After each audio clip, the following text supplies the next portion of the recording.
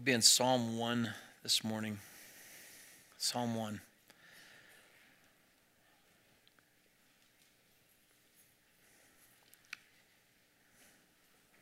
You know, we as Baptists, we love doctrine. And that's a good thing. Doctrine is the foundation for our lives. And I think Rick Warren said, doctrine is not boring, but it ought to be a sin to make it boring. Because it is the stuff that life is made of. But you know, just like you could know all the right principles of marriage, you need to also have a relationship, right? You never speak to your wife or your spouse. You never tell them you love them. You never help them. They begin to wonder if you really do love them. You say, well, I don't have to do that. She knows. That doesn't work so good. The same is true with God. We can know all these doctrines, but if we don't walk with him, we don't have that experience with him, the joy, that relationship. So I really felt led as I was praying to go back and just spend some time in Psalms. We won't do all 150 Psalms, but there's such blessing here. And I mention every week normally we do one of the Psalms of the day.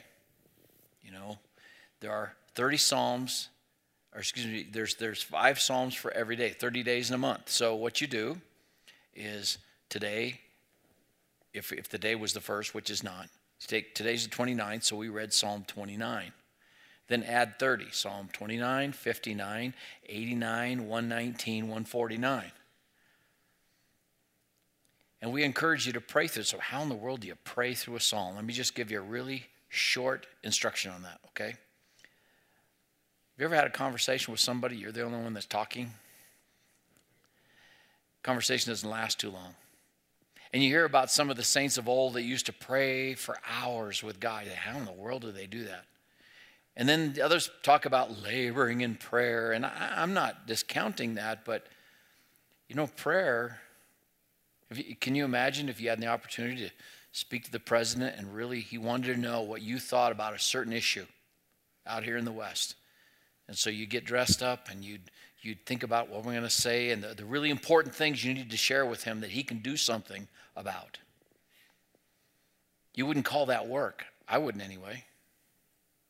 Yet we have this opportunity to speak, to have relationship with the God of creation, the God that can actually change things and work, to find out what his perspective is.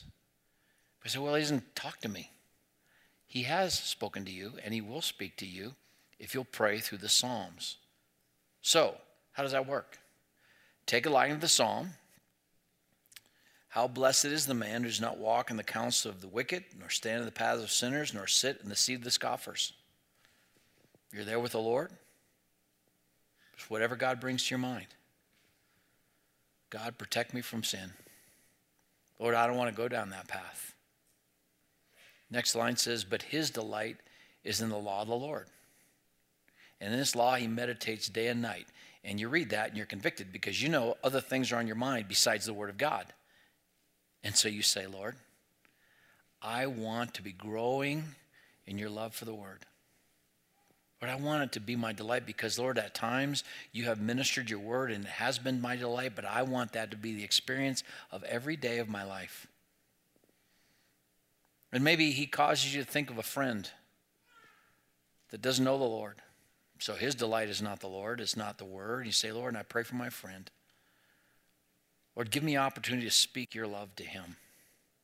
And then when God doesn't bring any more thoughts to your mind about that line, then just go to the next line. Read the next line.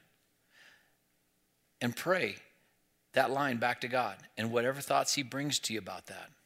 The amazing thing about that is before long, you're going to understand you're having a conversation with God. What a joy. Know that God cares. He's given us this book especially. Now, you can pray any part of the Word of God, but the Psalms especially for praising him and for praying. And there are so many things that Psalms does. The psalmist is going through this relationship. And sometimes he's saying, Lord, where are you? I'm in trouble here. They're gathering around me. They're about to eat me up. They're about to destroy me. And I don't know where you are. All your waves and your billows have gone over me, and I just feel like I'm under the load. I'm drowning here, Lord. And then the psalmist will go on, and pretty soon God begins to remind him of all of his goodness and all the times he's rescued him in the past. And by the end of the psalm, he's saying, God, you're so good to me. I don't know why I forgot that. In Psalm 2, we get perspective on world events. Now, maybe in David's day, they didn't have I know they didn't have the far-reaching communication we do, but I mean, you look at the world, this world is a mess. And where is the government that would stand for God? Where is it? Is there one in the earth? Or why do the heathen rage? And the people imagine a vain thing. The kings of the earth cry out, and the rulers take counsel together, and they say, we're going to throw God's restraints off of us. That's how they look at God's law. It's perspective.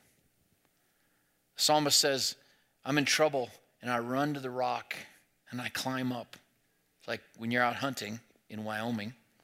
I get confused when I go to Casper. Everything's messed up in Casper, isn't it? I mean, they got the mountains on the wrong side. I come up from the backside, and they say I'm looking south of the mountains. It feels like west. Every place else in Wyoming, I'm pretty straight on where I'm at. But Casper, I get all turned around.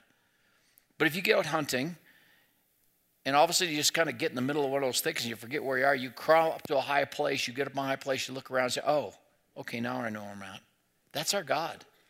The perspective he gives us in the Psalms, he reminds us he's in control.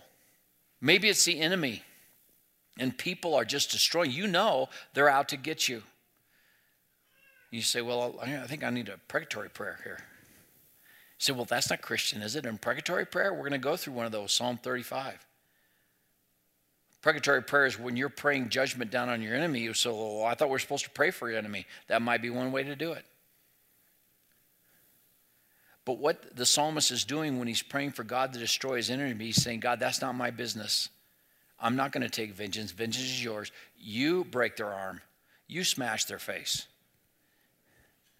Because God has the ability to make that enemy into a brother or sister, but you don't. So what he's doing is, okay, God, whatever you do in judgment, you see what he's doing, right? That's what the church did in Acts 4. They went and said, God, you take note of their threats. You see what happened over there, right? But Lord, you give us boldness to be faithful. Because God can change the enemy. But you'll be blown away by, if you're going through the Psalms, 5 of them a day. You don't have to pray through all 5. Pray for one. Pray through one verse. Start someplace. Begin this relationship with God that you know all these doctrines, but are you walking with him? You're going to find in the Psalms, it'll blow you away, that some trial you're going through, a psalm will speak to it directly that day. It's not magic. God knows where you're at. He wants to walk with us. And what a joy to know that he speaks to us today through his word in your circumstance. Now, there are some psalms that will be a little confusing. You read about when they were captives by Babylon, and the war's just over. They've been devastated. They've been ripped from their homeland. And the people know that the Jews know how to sing well. Says, hey, why don't you sing us a little song? They're standing there with their swords over the top of them. And they said, well, maybe you'd be able to sing a song after the soldiers dashed your children against the rocks. Yeah, let me sing about that, right? You say, well, I'm not sure what I can pray about that. Well, it doesn't matter. If there's a line you don't really understand, go to the next line. Go to the next psalm. But I encourage you, folks, it's not just enough to know his word so you know the doctrines, but the application comes in how we walk with him. Let's go to Psalm 1.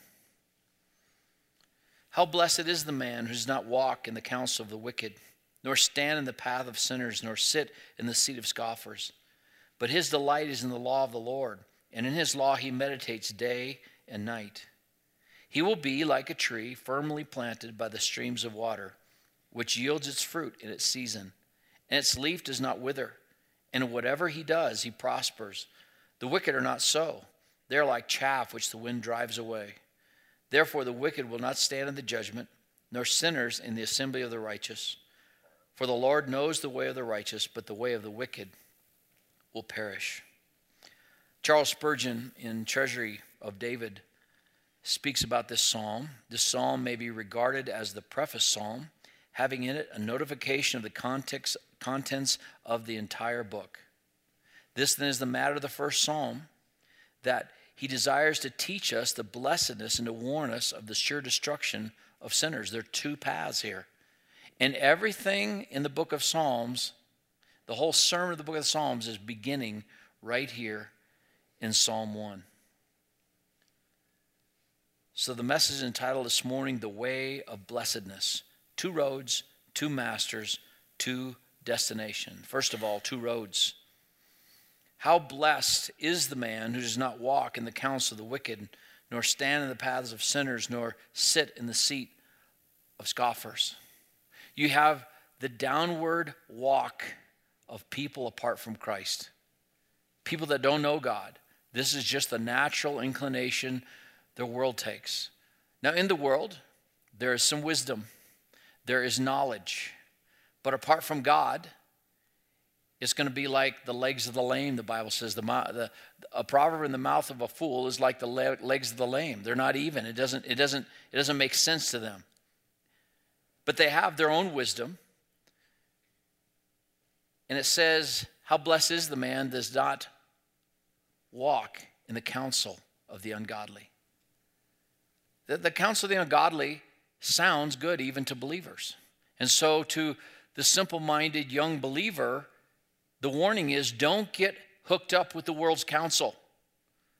The world's counsel in Pilgrim's Progress were worldly wise men. Well, just, keep God in a box over here. That's nice flavor for Sunday, but you have to live your life too. And so you need to find out what you want to do and then do it to your best ability. Today, I think the thing is, live out your passions. Well, the Bible's pretty clear. The passion of man does not work the righteousness of God. So just because it's your passion doesn't mean it's what God wants you to do, believer. But God wants you to know, we spent time, as Carl mentioned, in Romans chapter 12, that God has a perfect will for your life. He has created you on purpose, for a purpose, and he's gifted you for that purpose. He will work through your life that one day he can say to you, well done, faithful servant. Find that purpose. But the world says, no. You just need to find out what you want to do and do it with all your might. And if you work really hard, after all, you can do it. You can do it. Recently, I watched the film about just a little biography about the great soccer player Pelé. And it's an inspiring story. It's an amazing story. This kid comes from the slums of Brazil and really no hope, but just loved the game of soccer. And it kind of tells the story. And what you can get from the story is if you just work really hard, you can do it. The problem they left out is not everybody's gifted like he was. He was an amazing guy with his body to be able to handle that soccer ball. Amazing. And no matter how some soccer players, how hard they work on it, they're never going to be Pelé, right? But the world says, no, you just find what you want and just do it with all your might, and then eventually you'll be happy. But no, you won't. But as you walk in the counsel of the world that says, get all you can all you get, and then sit on the lid. Take care of yourself because nobody else is going to do that for you. Got to look out for yourself. Take care of yourself. Then pretty soon you slow down and you stand. And you'll stand in the way of sinners. Because the world has all kinds of things to offer the flesh. But the Bible says in 1 John 2, love not the world, neither the things that are in the world. If any man love the world, the love of the Father is not in him. For all that is in the world, lust of the lies, the lust of the flesh, the pride of life, is passing away, and the lust thereof. But he that does the will of God abides forever. There's two paths, your path or God's path. Two paths.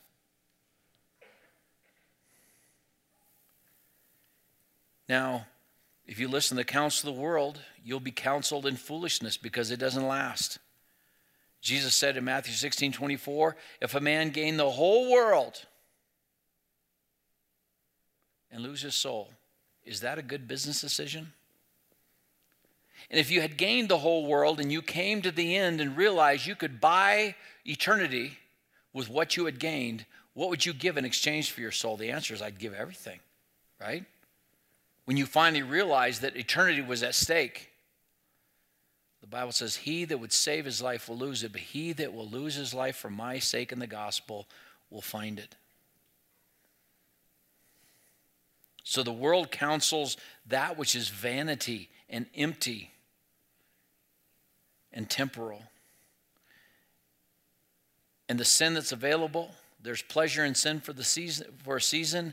There's pleasure in sin for a season, but at the end it brings destruction. You stand in the way of the sinners, you'll be destroyed. And thirdly, bitterness, nor sit in the seat of scoffers. It's been said that Satan doesn't have any happy old men. And people without the Lord die in bitterness. Die in bitterness.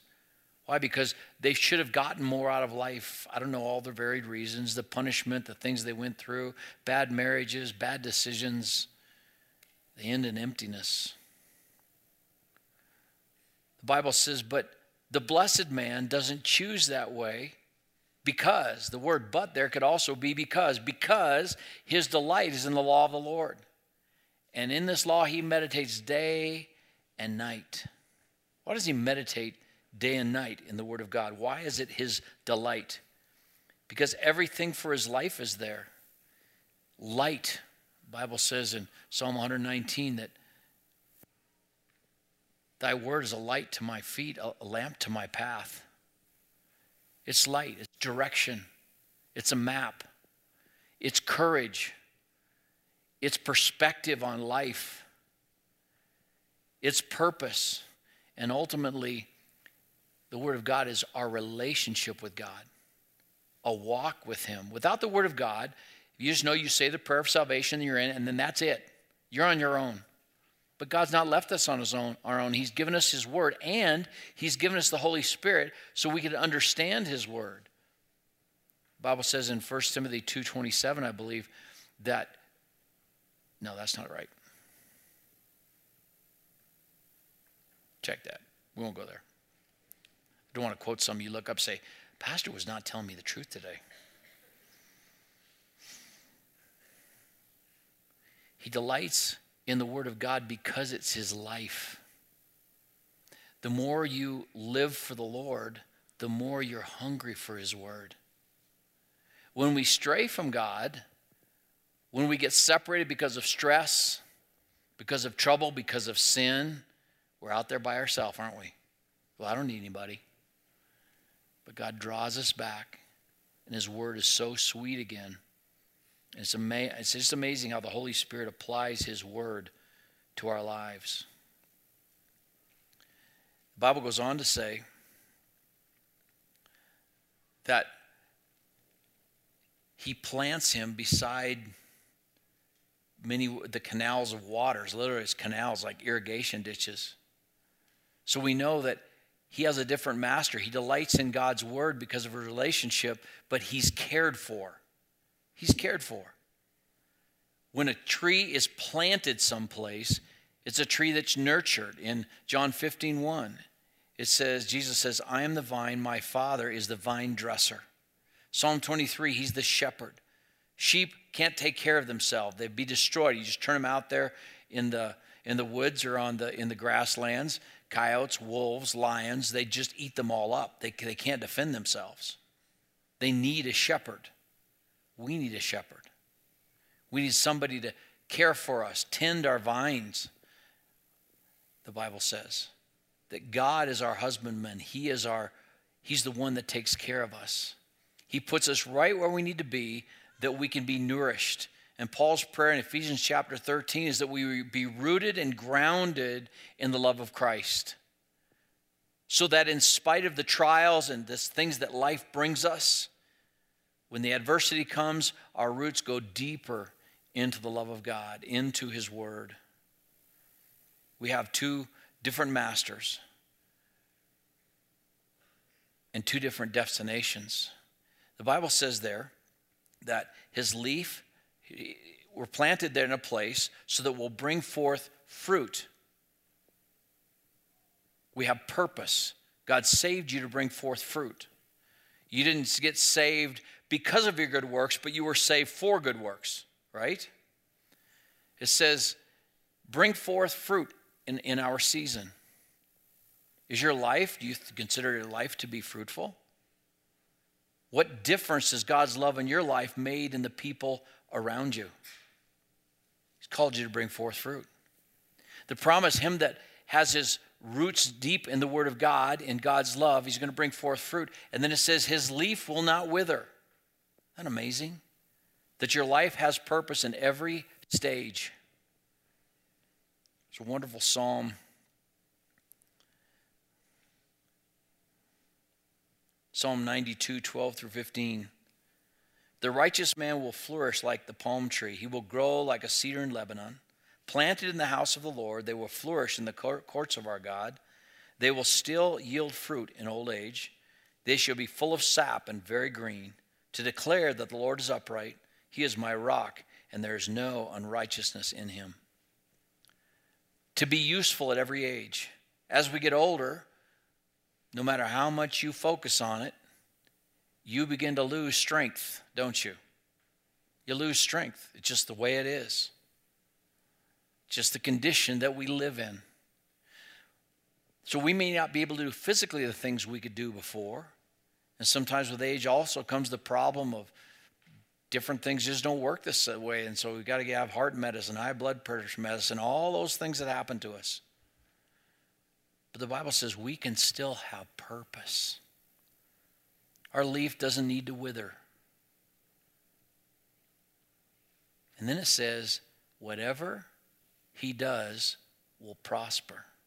What an amazing promise. If our delight is the Lord, and we sink our roots down into his word, and we're walking with him in fellowship, whatever we do will prosper. How is that possible? Well, first of all, it's not the prospering the world talks about. It's eternal. It's that which will be rewarded for eternity. Because sometimes people think, well, if I'm supposed to have this prosperous life, how come I'm suffering? No, Jesus said, if they hated me, they're going to hate you. Just because the world doesn't think you're prospering doesn't mean you're prospering. They may look at you and think, you've done all the wrong things. You're not getting the things out of life you could. When actually out of your life, you're living a life of obedience and blessing to God. God's the one that takes the notes. God's the one that reads the verdict. Paul even said about his own life, I don't even judge myself. There's one that judges, and that's the Lord.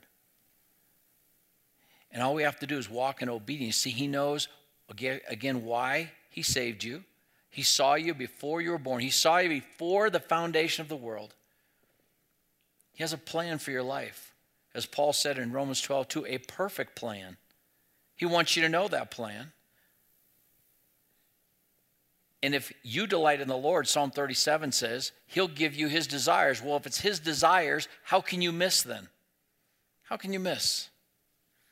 People get angry and bitter because they've lost purpose, because they haven't found their purpose with God. And even as believers, we can get off track, can't we? Get so full of life, we get distracted and we're going to miss it. There's an old gospel song that says, nothing but leaves for the master. Show up in heaven. Well, I grew these leaves, but no fruit. It's motivation. Paul said, knowing therefore the terror of the Lord, we persuade men. Not that he was going to stand in danger of judgment, but the thought of standing before his Creator who gave everything for him with nothing to offer. But here's the promise. If you delight yourself in the Lord, if you make him your life, everything you do, his desires, he will bring it to pass. You can't miss God's will if you're looking for it. But the opposite is true of the ungodly. The wicked are not so. They don't have someone that cares for them because Satan wants to destroy everything God created, even people that don't believe in God. Because God created them, he hates them. So he lies, he murders, he destroys, and he leaves people with no hope. If you're here without Jesus Christ today, you're in a dangerous, dangerous position for all eternity because we don't know what's coming tomorrow. The ungodly are not so. They have no one to care for them, no one to direct them, and their life is empty. It says they are like chaff which the wind blows away. In the winnowing process, we went there in Israel a couple years ago, and they took us to that place where they show you how they did farm work in those days. And one was how they winnowed the grain, how they separated the chaff from the grain. And they just had these big things, and they threw them up in the air, and the wind would blow the chaff away, and what's left is the grain. C.S. Lewis wrote a book called The Great Divorce, very interesting book about heaven and hell. And he pictures hell, and it's not that he believes hell is different than the Bible says, but he is trying to make the point that people that don't trust Christ would not be happy in heaven. And so he pictures hell as this gray place that the sun never really rises, and it's cold and damp and awful. But the people in hell are given an opportunity to go to heaven. And so this bus picks everybody up, and they get to fly up to heaven. When they get to heaven, it's too bright, and things are too real. And the people from hell are so light, they can't even walk on the grass because it cuts their feet. Because everything in heaven is so heavy and so real and so large. And when the people from heaven come, they're so big and bright and heavy and strong. The people from hell are so light, they walk on the water, but they can't even walk on the water because they fall down. They can't even sink in the water. They're so light. And I think he's just picturing that life apart from Christ that is just like chaff. It's just gone. Your life is over, and there's nothing to show for it. I wonder, more and more, people that don't know the Lord aren't having funeral services. They have no memorial service. It's like the people who are alive want to pretend like nothing happened, or the person that died doesn't want somebody thinking about their life. Because it says in Ecclesiastes chapter 7, 1 and 2, the wise man said, I'd rather go to a house of mourning than a house of partying, because in the house of mourning, everyone has to think about that they're going there too. And I don't know if maybe these folks, they don't want a memorial service, don't think about me, pretend like what? I never existed? Blown away. There's a little saying, only one life will soon be past, only what's done for Christ will last. The wicked are not so. They're like the chaff which the wind drives away. Therefore, the wicked will not stand in the judgment. They're not going to stand. The Bible says one day every knee will bow and every tongue will confess that Jesus Christ is Lord. And then Jesus will say, depart from me, I never knew you. The saddest words that any human being can hear. And some in that day are going to say, but Lord, we're religious and we did all these things. And he said, no, you weren't part of my family. I didn't know you. See, Jesus came to earth to die for sinners. And his blood is enough to pay for all the sin of all the sinners. But it's only good for those that receive the redemption. And there are two paths. Jesus said the one road is broad, and most people are going that way. The other is narrow, and the gate is straight. It's hard. You have to come God's way, not your own way. And you won't be able to stand if you don't trust Christ in that day of judgment and say, oh, but see, I have this excuse. No, no one will stand in God's presence that day. The sinners will not stand in the judgment, nor sinners in the assembly of the righteous. There's not going to be any unbelievers in heaven. Nobody's slipping through the net.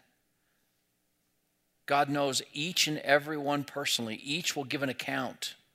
And the Bible says one day the books are going to be open, and the dead will be judged out of those books.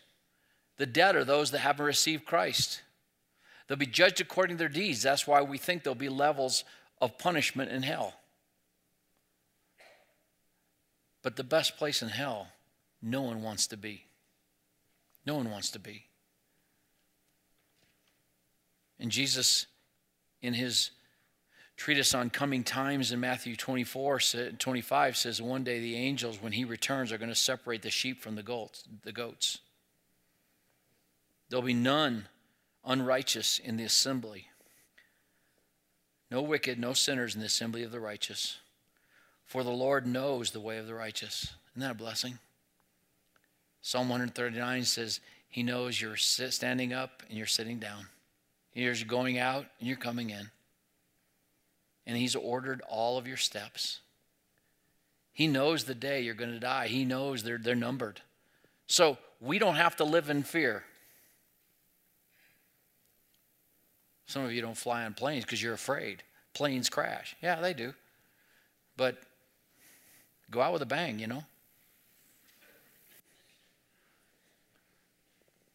We don't have to be afraid. He knows exactly how long your life's going to be so that we can live courageously. That's what's in the Psalms. The Lord knows the way of the righteous. He knows his sheep individually. He loves us. And he wants to hear from us so that we can hear from him. So we can be a part of that every decision. The Bible says in Proverbs 3, 5, and 6, trust in the Lord with all your heart. How do you do that? Do you trust in the Lord with all your heart? It's very simple. In all your ways, acknowledge him. You might even start each day saying, Lord, I am available today. Give me a sensitive heart to know when I need to pray. That we don't say, hey, God, I've got this. I know what I'm supposed to do here. Why not just check and see then? Lord, this is a decision. Lord, speak to my heart. Direct my steps. Lord, I think there's an opportunity to witness. I don't even know what to say. Lord, speak through me today. Just help me give some encouraging word. Help me know when to speak and when to be quiet. When to love and when to share. Where to go. What to do. Trust in the Lord with all your heart. Then in all your ways you acknowledge him. And then what? He gives you a straight path, no detours. The Lord knows the way of the righteous. Psalm 119, 9 through 11. I quote it all the time. It's so important in my life. How will a young man cleanse his way, make his path straight, give him a straight path? By taking heed according to thy word. Thy word have I hid in my heart that I might not sin against God. If the word is saturating your life, if, like Paul says, the word of Christ richly dwells within you, then every decision, every event that comes up, the Lord will have some scripture he can bring to your mind if you've hidden God's word in your heart. If you delighted enough to take it in and say, I need that. And you know how he does that? Many times through trials. He teaches us things through trials. In the trials, when you stop running and you say, hold it, okay. Oh, that's right. God, what are you doing here? And you go to God's word. And he gives you something from his word that's so precious. I remember, and I've told you many times, the day that I needed Psalm 3. It was the 3rd of June. I was watching them dig a well on our property, and I was lowering a snake's belly. And Psalm 3 says, they say there's no help for him from God. God's not going to help him. He's on his own. But thou, Lord, you're a shield about me, my glory, and the one that lifts my head. And I just said, Lord, I need you to lift my head today. And oh, the joy of God bringing that one or two precious thoughts that gives you another step, another day. It's not even what he tells you, it's the fact that he does, that he cares enough to speak to your heart. The Lord knows the way of the righteous. He knows exactly where you're at. He knows where you're going. So the psalmist, young man there in Psalm 119, line 11 says, I'm going to memorize the map and I'm going to know the navigator. The Lord knows the way of the righteous, but the way of the wicked will perish. Father, we thank you for your word. How precious it is. Lord, we get our appetite dulled by all the things in the world and all the information, and we start thinking we've got this. Lord, draw us back in. Give us health again so that we have a healthy, growing appetite for your word and for your will. In Jesus' name, amen. Let's stand and sing together.